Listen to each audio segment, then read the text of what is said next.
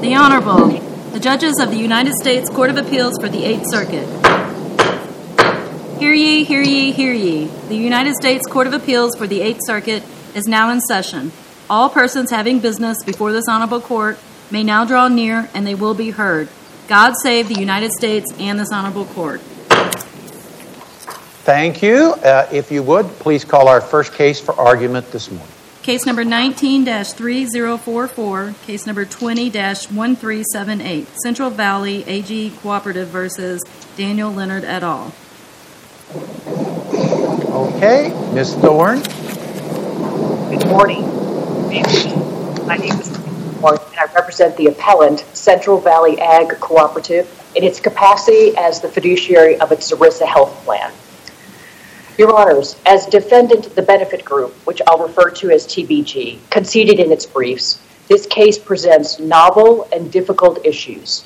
We covered all of those issues in our briefs, all of which we submit merit your attention. But the utterly decisive point is the district court's error in finding that TBG and defendant AMPS were not fiduciaries.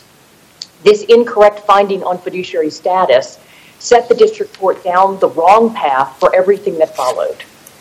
Not only is the decision not in line with ERISA's fiduciary definitions and the interpreting case law, but it can't be squared with this court's recent decision in Rozo versus Principal Life, which was decided after the district court's decision and in which the Supreme Court just denied cert. Under Rozo, TBG and AMPS became fiduciaries for three reasons. When they manipulated the MBR claims submission criteria and increased their fees, when they took undisclosed... If we're going to use Rozo and McCaffrey and Teets and that line of cases, do prong one. Did they not merely follow a specific contractual term? They did not, Your Honor. Under the MBR program, TBG and AMPS did not merely follow a contractual term. Instead, they took unilateral action per the Rozo test relating to plan management and plan assets by changing the MBR contractual terms regarding which claims would be submitted for their review. That unilateral action meets the first part of the test, Your Honor. Well, counsel, now that's in the second prong. I don't mean to be technical here, but if you look at Rozo, Teets, McCaffrey, that's in the second prong, unilateral action. The first is, did not merely follow a contractual term. I apologize, Your Honor. So I was launching into the second part of the test, but to be clear, the specific contract term here was not followed because the contract, the MBR contract, set forth 10 criteria which would be used to submit claims for review. TBG and AMPS changed that criteria to increase the number of to increase the number of claims they reviewed and the fees they therefore received, because the more claims they reviewed, the more fees they got. That's not following the contract terms.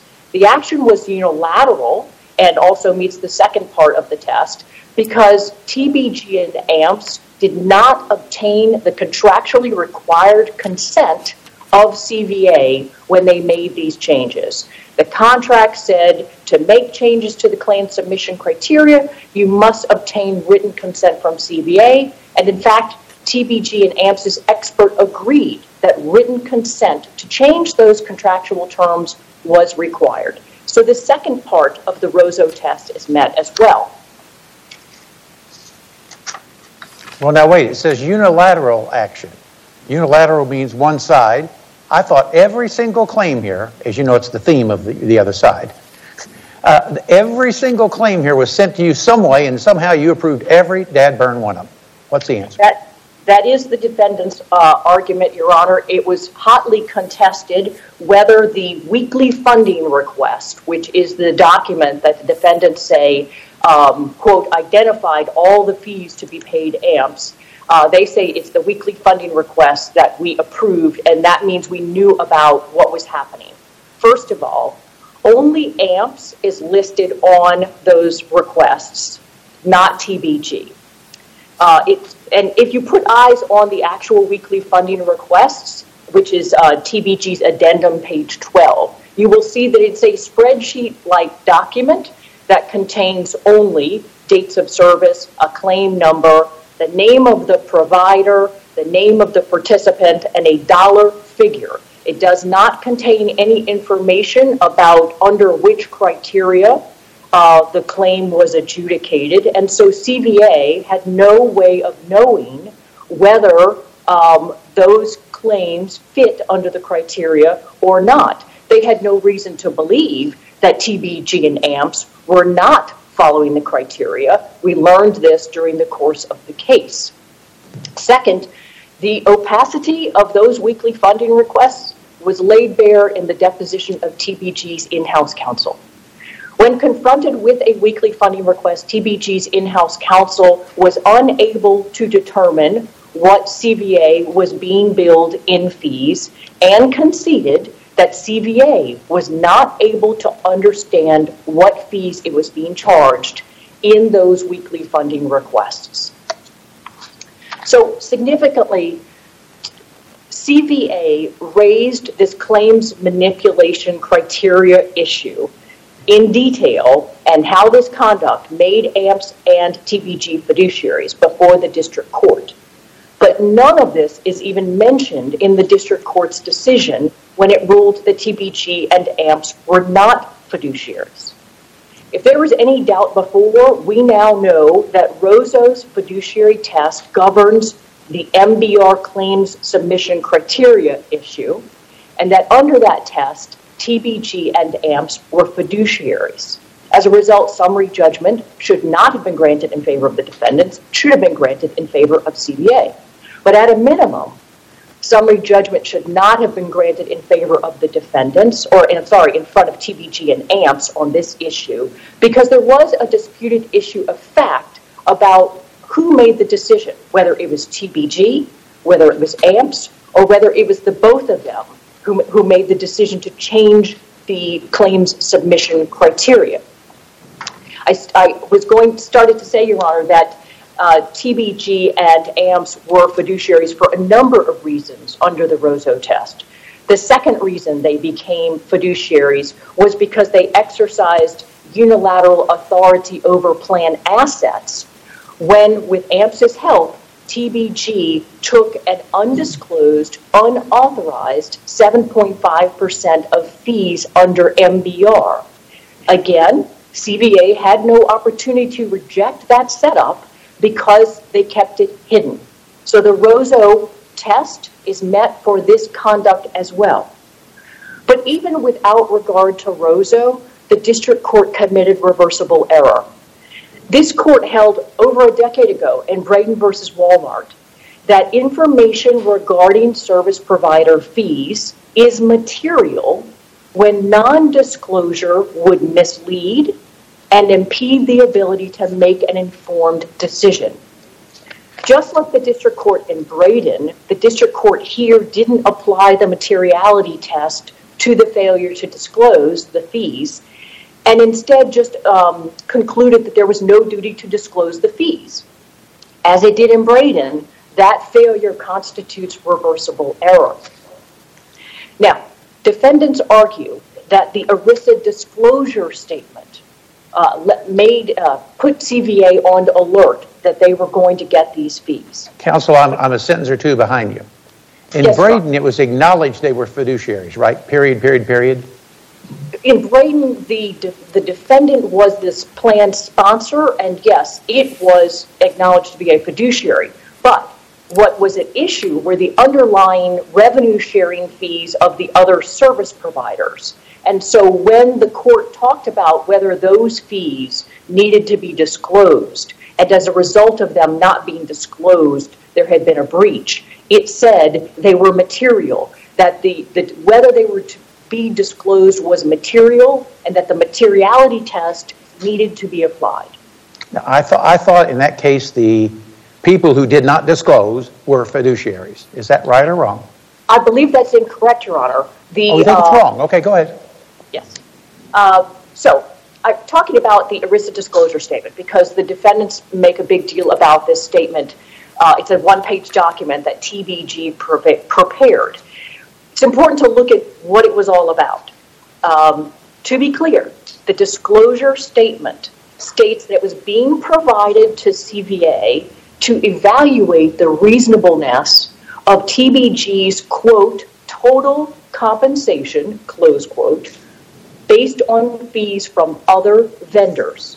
It then goes on to say that TBG, again, quote, may receive, close quote, other certain Welcome fees. to AT&T. But Please again, enter the under Brady, security code. saying you There may are 12 receive versus, or instead of you already know you are going to receive is material. And it's particularly material under these circumstances because TBG knew it had a side contract with AMPS to get a kickback of 7.5%, and that agreement was never disclosed to CVA. It was only discovered during discovery. And it's material here because TBG's undisclosed fees exceeded its disclosed fees. So what this meant was it made it impossible for the ERISA disclosure statement to do what it was supposed to do, which was to reveal to CVA TBG's total compensation. Because Okay, CVA, now, counsel, I thought you said the magic word total. I thought that the 30% was a total that CVA knew about. And this is just a split up of that 30%. And so to you, it doesn't make any difference because it's a total. It makes a difference for this reason, Your Honor. First of all, if CVA had known that AMPS was willing to do the work for 22.5% instead of 30%, because for all it knew, it was only paying AMPS 30%. But AMPS ultimately took only 22% of that and kicked back 7.5% to TBG. So if it had known that AMPS was willing to do the work for 22.5%, then it wouldn't have negotiated that rate. Also, importantly, the extra 7.5% that went to TBG was on top of the contractual fee that TBG did disclose to CVA for $18.15 per employee per month. That is in a separate agreement, the Administrative Services Agreement, that TBG entered into with CVA. So that is what CVA thought TBG was getting.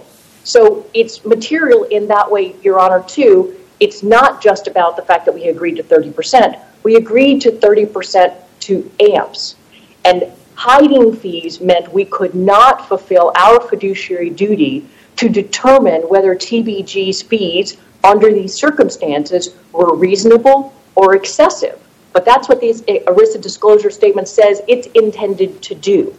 Counsel, is that then your alleged loss to the plan?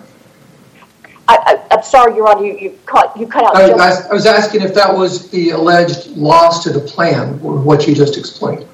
So, yeah, Your Honor, this is an argument that the defendants have made that because it was a savings to the plan, then there's no loss to the plan. But ultimately what happened was that these MBR services created chaos with the providers, which resulted in the providers filing a lawsuit against CVA based on the adjudications by TBG and AMPS under MBR. CVA ended up having to spend hundreds of thousands of additional dollars to resolve those claims. So any purported savings under RBR was illusory at best.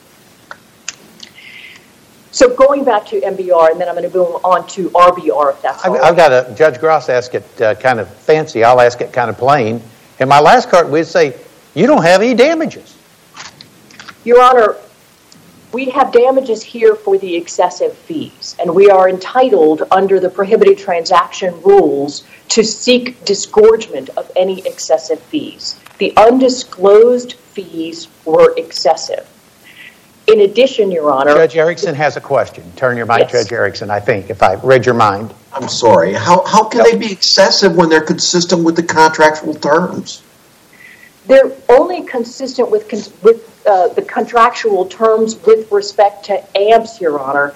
I just want to make clear, the MBR contract provided for a fee only to AMPS, not to TBG. TBG and AMPS cannot wash payments through each other as a way to avoid liability for undisclosed and potentially excessive fees. In fact, Your Honor, if the district court's decision is left to stand, it means that service providers have carte blanche to make opaque and misleading statements about their fees. And under that rule, a fiduciary could never fulfill its fiduciary responsibility to ensure that the plan is only paying reasonable fees. Now, we also had hidden fees under RBR. RBR was the second year of the relationship. And in that case, the defendants also fall under the Rozo test, if you will, because they exercised, again, unilateral authority over plan assets by taking an additional undisclosed, unauthorized 2.5% in fees. So they had the parties all executed an RBR agreement. The parties to that agreement, to be clear, are CVA, TBG, AMPS, and AMPS's subsidiary CDS. And it's also undisputed that AMPS subsidiary CDS was a named fiduciary under that contract. These were a quote limited fiduciary, right, counsel? Correct, but a fiduciary nonetheless, Your Honor. Proceed. And so I'm going to use AMPS and CDS interchangeably. I will refer to them as AMPS as the district court did, and they were treated interchangeably throughout the case. So the RBR agreement provided for a fee of 10% of gross billed charges, and that fee of 10% was to AMPS only. Notwithstanding, when TBG prepared and submitted the weekly funding requests and sent it to CVA, it included an extra 2.5% in fees in the amounts billed. In other words, it billed 12.5%, not the 10% required by the contract. TBG then collected the 12.5% and sent it to AMPS, the whole 12.5%. AMPS had no contractual authority whatsoever through any agreement to ever receive 12.5%. AMPS then kicked back 2.5% to TBG. TBG has no authority whatsoever in the... Thank you, Your Honor. Yeah, I want to be sure you knew that. Some can't see the clock. Proceed. You're using your rebuttal. Thank you. So in any event, Your Honor, the contract, the RBR contract, called for a 10% fee, and the defendants, TBG and AMPS, over-collected a 2.5% fee.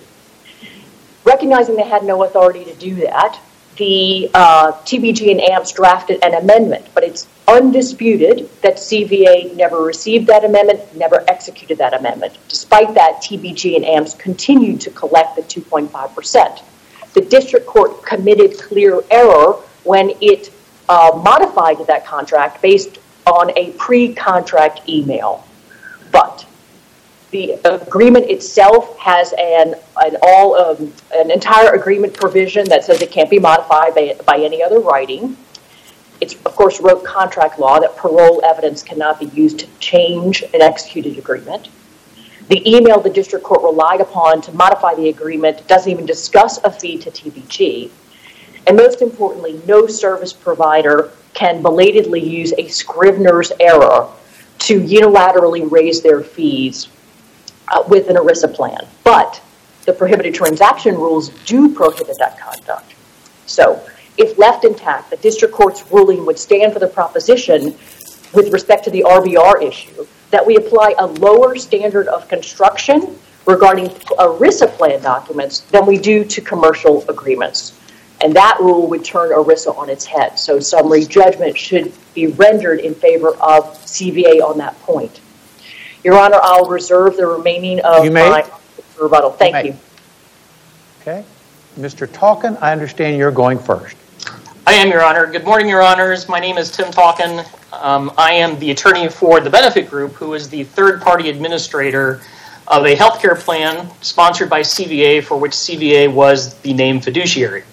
Judge Smith-Camp's decision in this case should be affirmed in its entirety because TBG was not a fiduciary, it breached no fiduciary duties, and it engaged in no prohibited transactions. The undisputed evidence in this case established that CVA, as the fiduciary of the plan, chose the plan design, it chose the MBR program, CVA chose the RBR program, CVA approved every transaction at issue in this case, and not a penny of plan funds were spent without CVA's express approval. Well, what about what they're trying to say is what you gave them to approve. Now, they're claiming they were really not too bright, but still what you gave them to approve was just some kind of sheet with numbers on it and they just approved it. What do you say to that? Well, that's wrong, first of all. If you look at our addendum, it gives you an example. So there's really two issues here. There's MBR. If you look at TBG's addendum at 10, under the MBR program, we would send an email which would identify the name of the patient, the date of service, the billed charge, the PPO allowable rate, and the AMPS recommended rate. We would then follow that up with a weekly funding request, which was more limited. It didn't have the billed charges, but you could certainly look at, for example, TBG Addendum 10, that exemplar, and say, okay, well, we're getting this amount of savings. These are the charges. And if you want more information as the fiduciary, it's your job, CVA, to ask for that information. They never did. They simply approved these, and they approved every one of them, and now they're claiming, oh, well, TBG should be held liable because we approved these claims. The point, Your Honor, under MBR is that CVA had final authority over every claim. And TBG and AMPS couldn't control their fees, as Ms. Thorne suggested.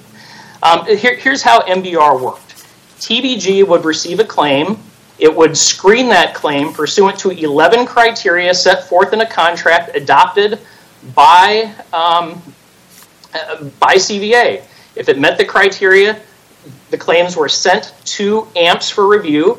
AMPS would review it, make a recommendation. TBG would pass along that recommendation in, as I said, an email and later in weekly funding requests. CVA would review it and approve it, and they approved all of these, except for a few where they decided to pay the PPO rate. And that's really important, because if CVA did not approve the AMPS recommendation, no fee was paid. Remember, TBG's... Did they ever disapprove one? Did we? No, did CVA ever disapprove what you sent them? Yes, there were situations in which CVA elected to take the PPO rate and not go with the AMPS recommendation. And in those situations, there was no fee. TBG's fee as a service provider was based on a percentage of savings. If they chose the PPO rate, then there's no fee. With respect to with respect to TBG's agreement with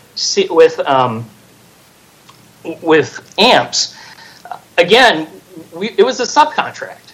We were doing the screening pursuant to a separate contract in which we would receive 7.5% of the savings. That is expressly authorized by CVA in the Administrative Services Agreement. That's at our addendum at page 5, which says that the TPA may receive administration commissions, fees, and or rebates from contracted vendors.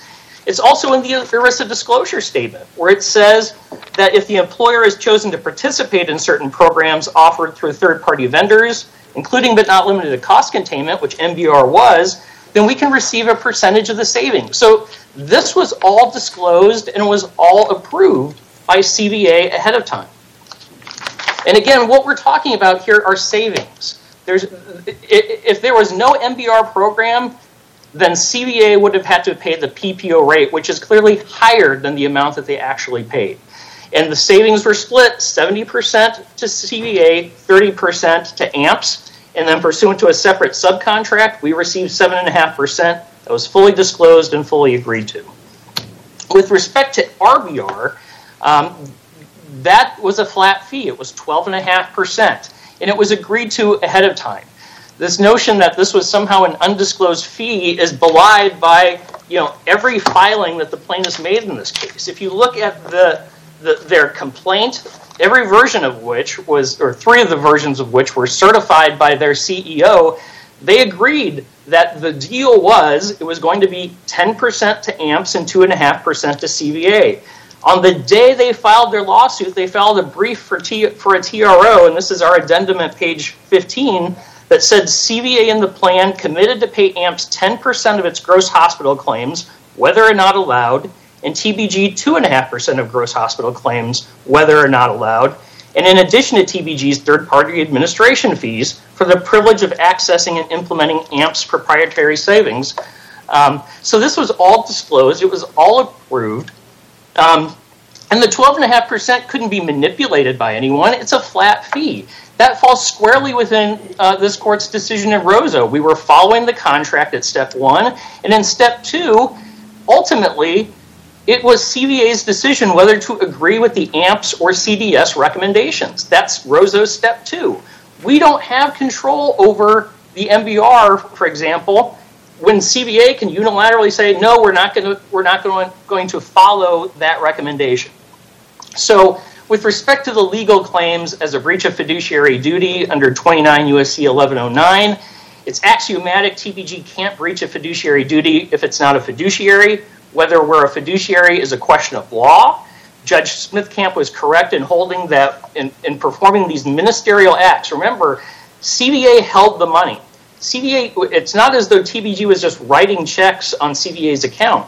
We submitted weekly funding requests. If CVA approved the claims, CVA would then transfer the money to TBG. TBG would then issue payments as directed by CVA. That is a classic ministerial act by a service provider. It falls squarely within the regulation that we cited, 29 CFR section 2509. And it's consistent with ERISA law that we don't hold service providers to a higher fiduciary standard when they are performing ministerial acts, which is all CVA was doing. With respect to the prohibited transaction, again, CVA has to prove that we were a fiduciary. The purpose of that rule is to prevent a fiduciary from self-dealing by causing the plan to engage in non-arm's length business deals. That didn't happen here. Because the party who caused all of this, who made all the decisions, was CVA. CVA was the fiduciary. You used a big word there. You say who did everything. Who made the all and everything there, I heard. Who had the final decision is probably more accurate. And that's the key. I thought you wouldn't want to say the all. And that's the key, is that the issue is who gets to make the final call. We can't control things if CVA Counsel, can rule. your time has expired, and I understand next we have Ms. Mitchell. Good morning. May it please the court. My name is Megan Mitchell, and I represent Appalese Advanced Medical Pricing Solutions, or AMPS, and Claims Delegate Services, CDS. As you've seen from our briefs, AMPS and CDS provided the exact services that CVA contracted for them to provide in return for fees that CVA agreed to pay. But after CVA realized that it did not like the health plan that it adopted, CVA lodged reckless allegations under ERISA and even claimed that the Appalese violated RICO. CVA has never been able to show a single breach of fiduciary duty or any prohibited transaction by AMPS or CDS. Instead, it is asking this court to overturn two well-reasoned judgments from the late Judge Smith-Camp, which correctly entered summary judgment in favor of the Appalese and awarded attorney's fees against CVA. Judge Smith-Camp's opinions were based upon the clear record evidence in this case. Starting with AMPS, the evidence is clear that it was Counsel, never... could I interrupt you because your time's short? Would you start with CDS since they're a limited fiduciary? And does Rosso have any relevance at all to a limited fiduciary? In this case, Your Honor, I don't believe that Rosso has any it just doesn't play a role because it... No, Counsel, I'm just talking about the one that's a limited fiduciary because, of course, as you know, the key to Rosso is are you or are you not a fiduciary? Correct. And we all agree that CDS is a limited fiduciary. So begin with it and tell us what our guidance is if it's not Rosso. What's our guidance? The guidance for CDS is whether it breached its limited fiduciary duty to the plan. And its limited fiduciary duty to the plan was to administer claims in accordance with the permitted payment levels that CVA set forth in its plan document.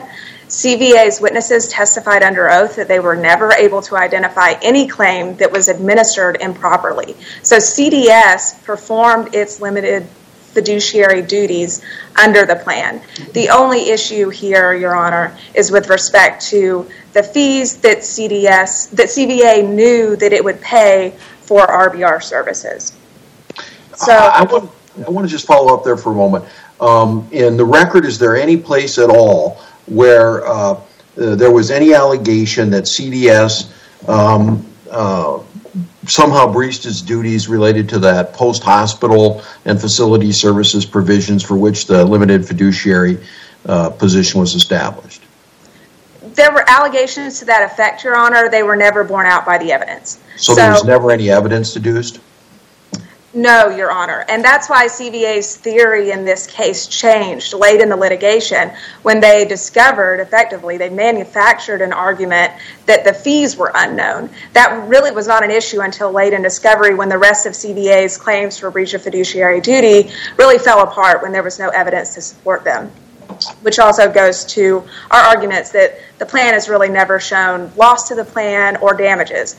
For MBR, as you've heard ad nauseum, that program resulted in savings to the plan. During the RBR program, CVA chose to adopt a reference-based reimbursement plan, which required health claims to be paid on a Medicare plus or a cost plus basis. CDS's role and AMPS's role in administering that plan was to calculate those claims, determine the amount that would be paid, and then it had additional follow-on limited fiduciary duties with respect to administering those claims. There's no allegations or credible evidence in this case that AMPS or CDS breached those limited fiduciary. Well, Counsel, you said a magic word, credible. You didn't really mean that, right? Because we don't judge credibility at this point. No, Your Honor. Judge Smith-Camp correctly found that there were no disputed facts to show that there was any breach of fiduciary duty by AMPS or CDS with respect to its claims administration. Counsel, earlier you mentioned the attorney fee award, and I have a question in that regard. Was there ever a determination made in the district court that the RICO claim was frivolous? Your Honor, the RICO claim was dismissed at the motion to dismiss stage. The court expressed extreme disapproval, I would say, of that claim when CVA requested a TRO, but then with subsequent briefing, that claim was dismissed, and so there was not necessarily a finding at that stage that the claim was frivolous. The RICO claim was discussed in Judge Smith-Camp's opinion awarding fees. Counsel, doesn't Section 502G1 limit the award of fees to claims under that subchapter? So you're correct, Your Honor. The ERISA statute does provide for an award of fees to either party under the statute. The district court also has inherent discretion to sanction parties and to award fees. AMPS and CDS also moved for an award of fees under Rule 11. TBG moved for an award of fees under the court's inherent authority as well. And it's important to note that the district court... They were not awarded under Rule 11, right? They were not awarded under frivolous, right?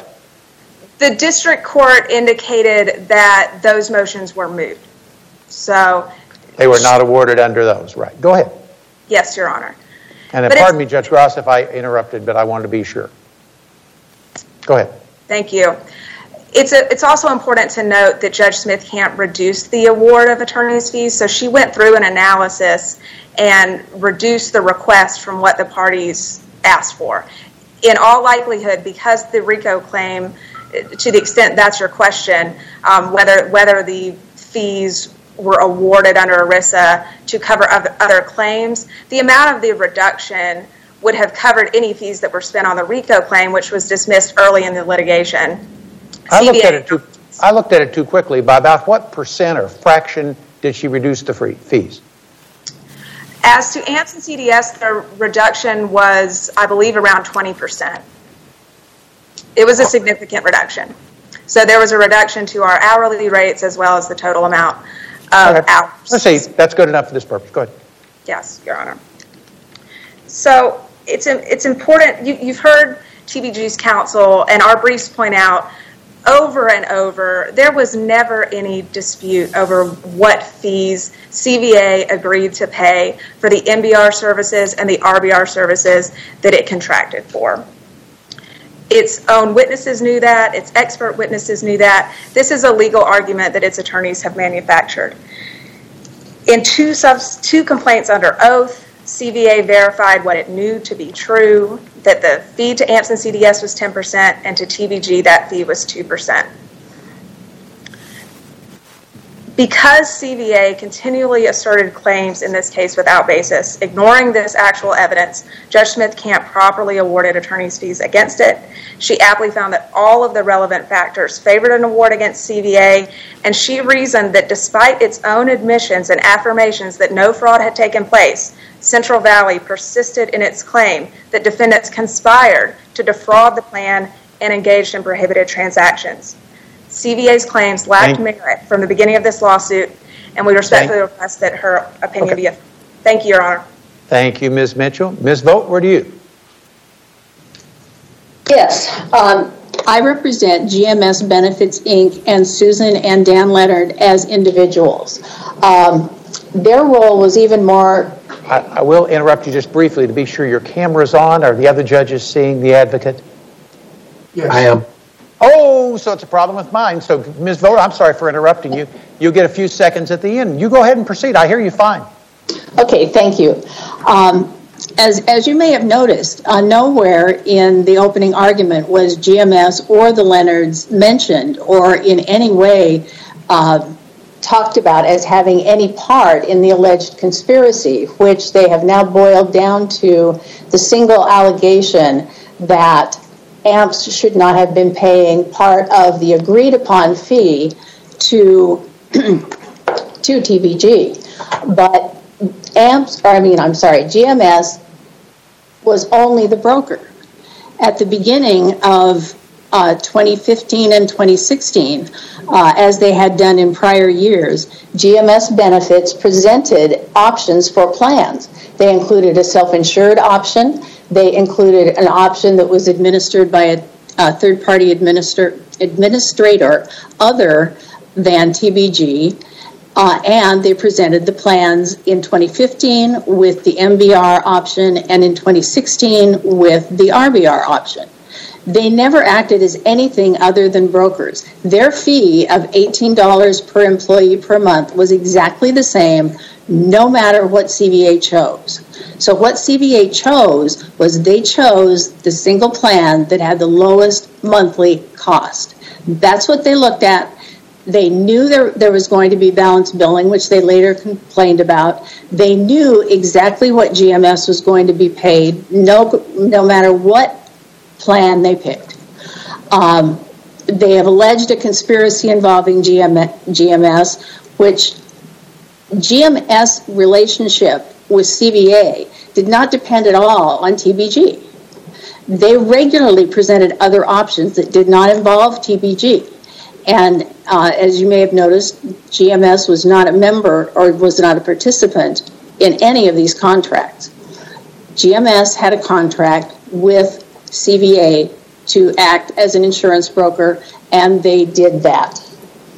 Now, with regard to Dan and Sue Leonard, in appellant's entire opening brief, there's only 1 or 2 pages that mention GMS. There's not a single mention of the Leonards. In their reply brief, there is only 1 mention of the Leonards, and that is in 1 sentence of GMS/the Leonards. There was absolutely no basis for GMS or the Leonards to be involved in this. There was never any kind of allegation that the Leonards were using GMS improperly that would allow them to pierce the corporate veil. There were no allegations supported by evidence that they did anything other than in their role as employees and officers of GMS. That was their entire involvement. one big allegation is that GMS should not have received an additional $1 per employee per month from TBG. But that money was paid out of TBG's assets. To be a prohibited transaction, you have to have plan assets. The money that was paid by TBG to GMS did not come from plan assets. So therefore, the judge was entirely correct in granting summary judgment in favor of GMS and the Leonards, and you should affirm that decision.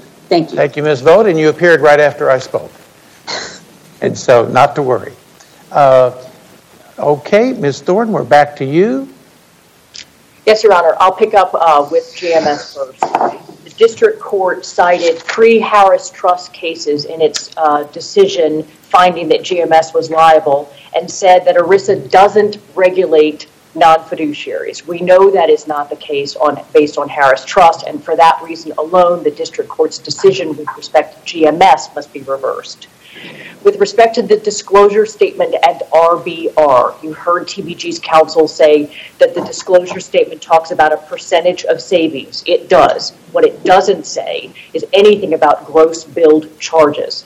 And the RBR services, unlike MBR, were on gross billed charges.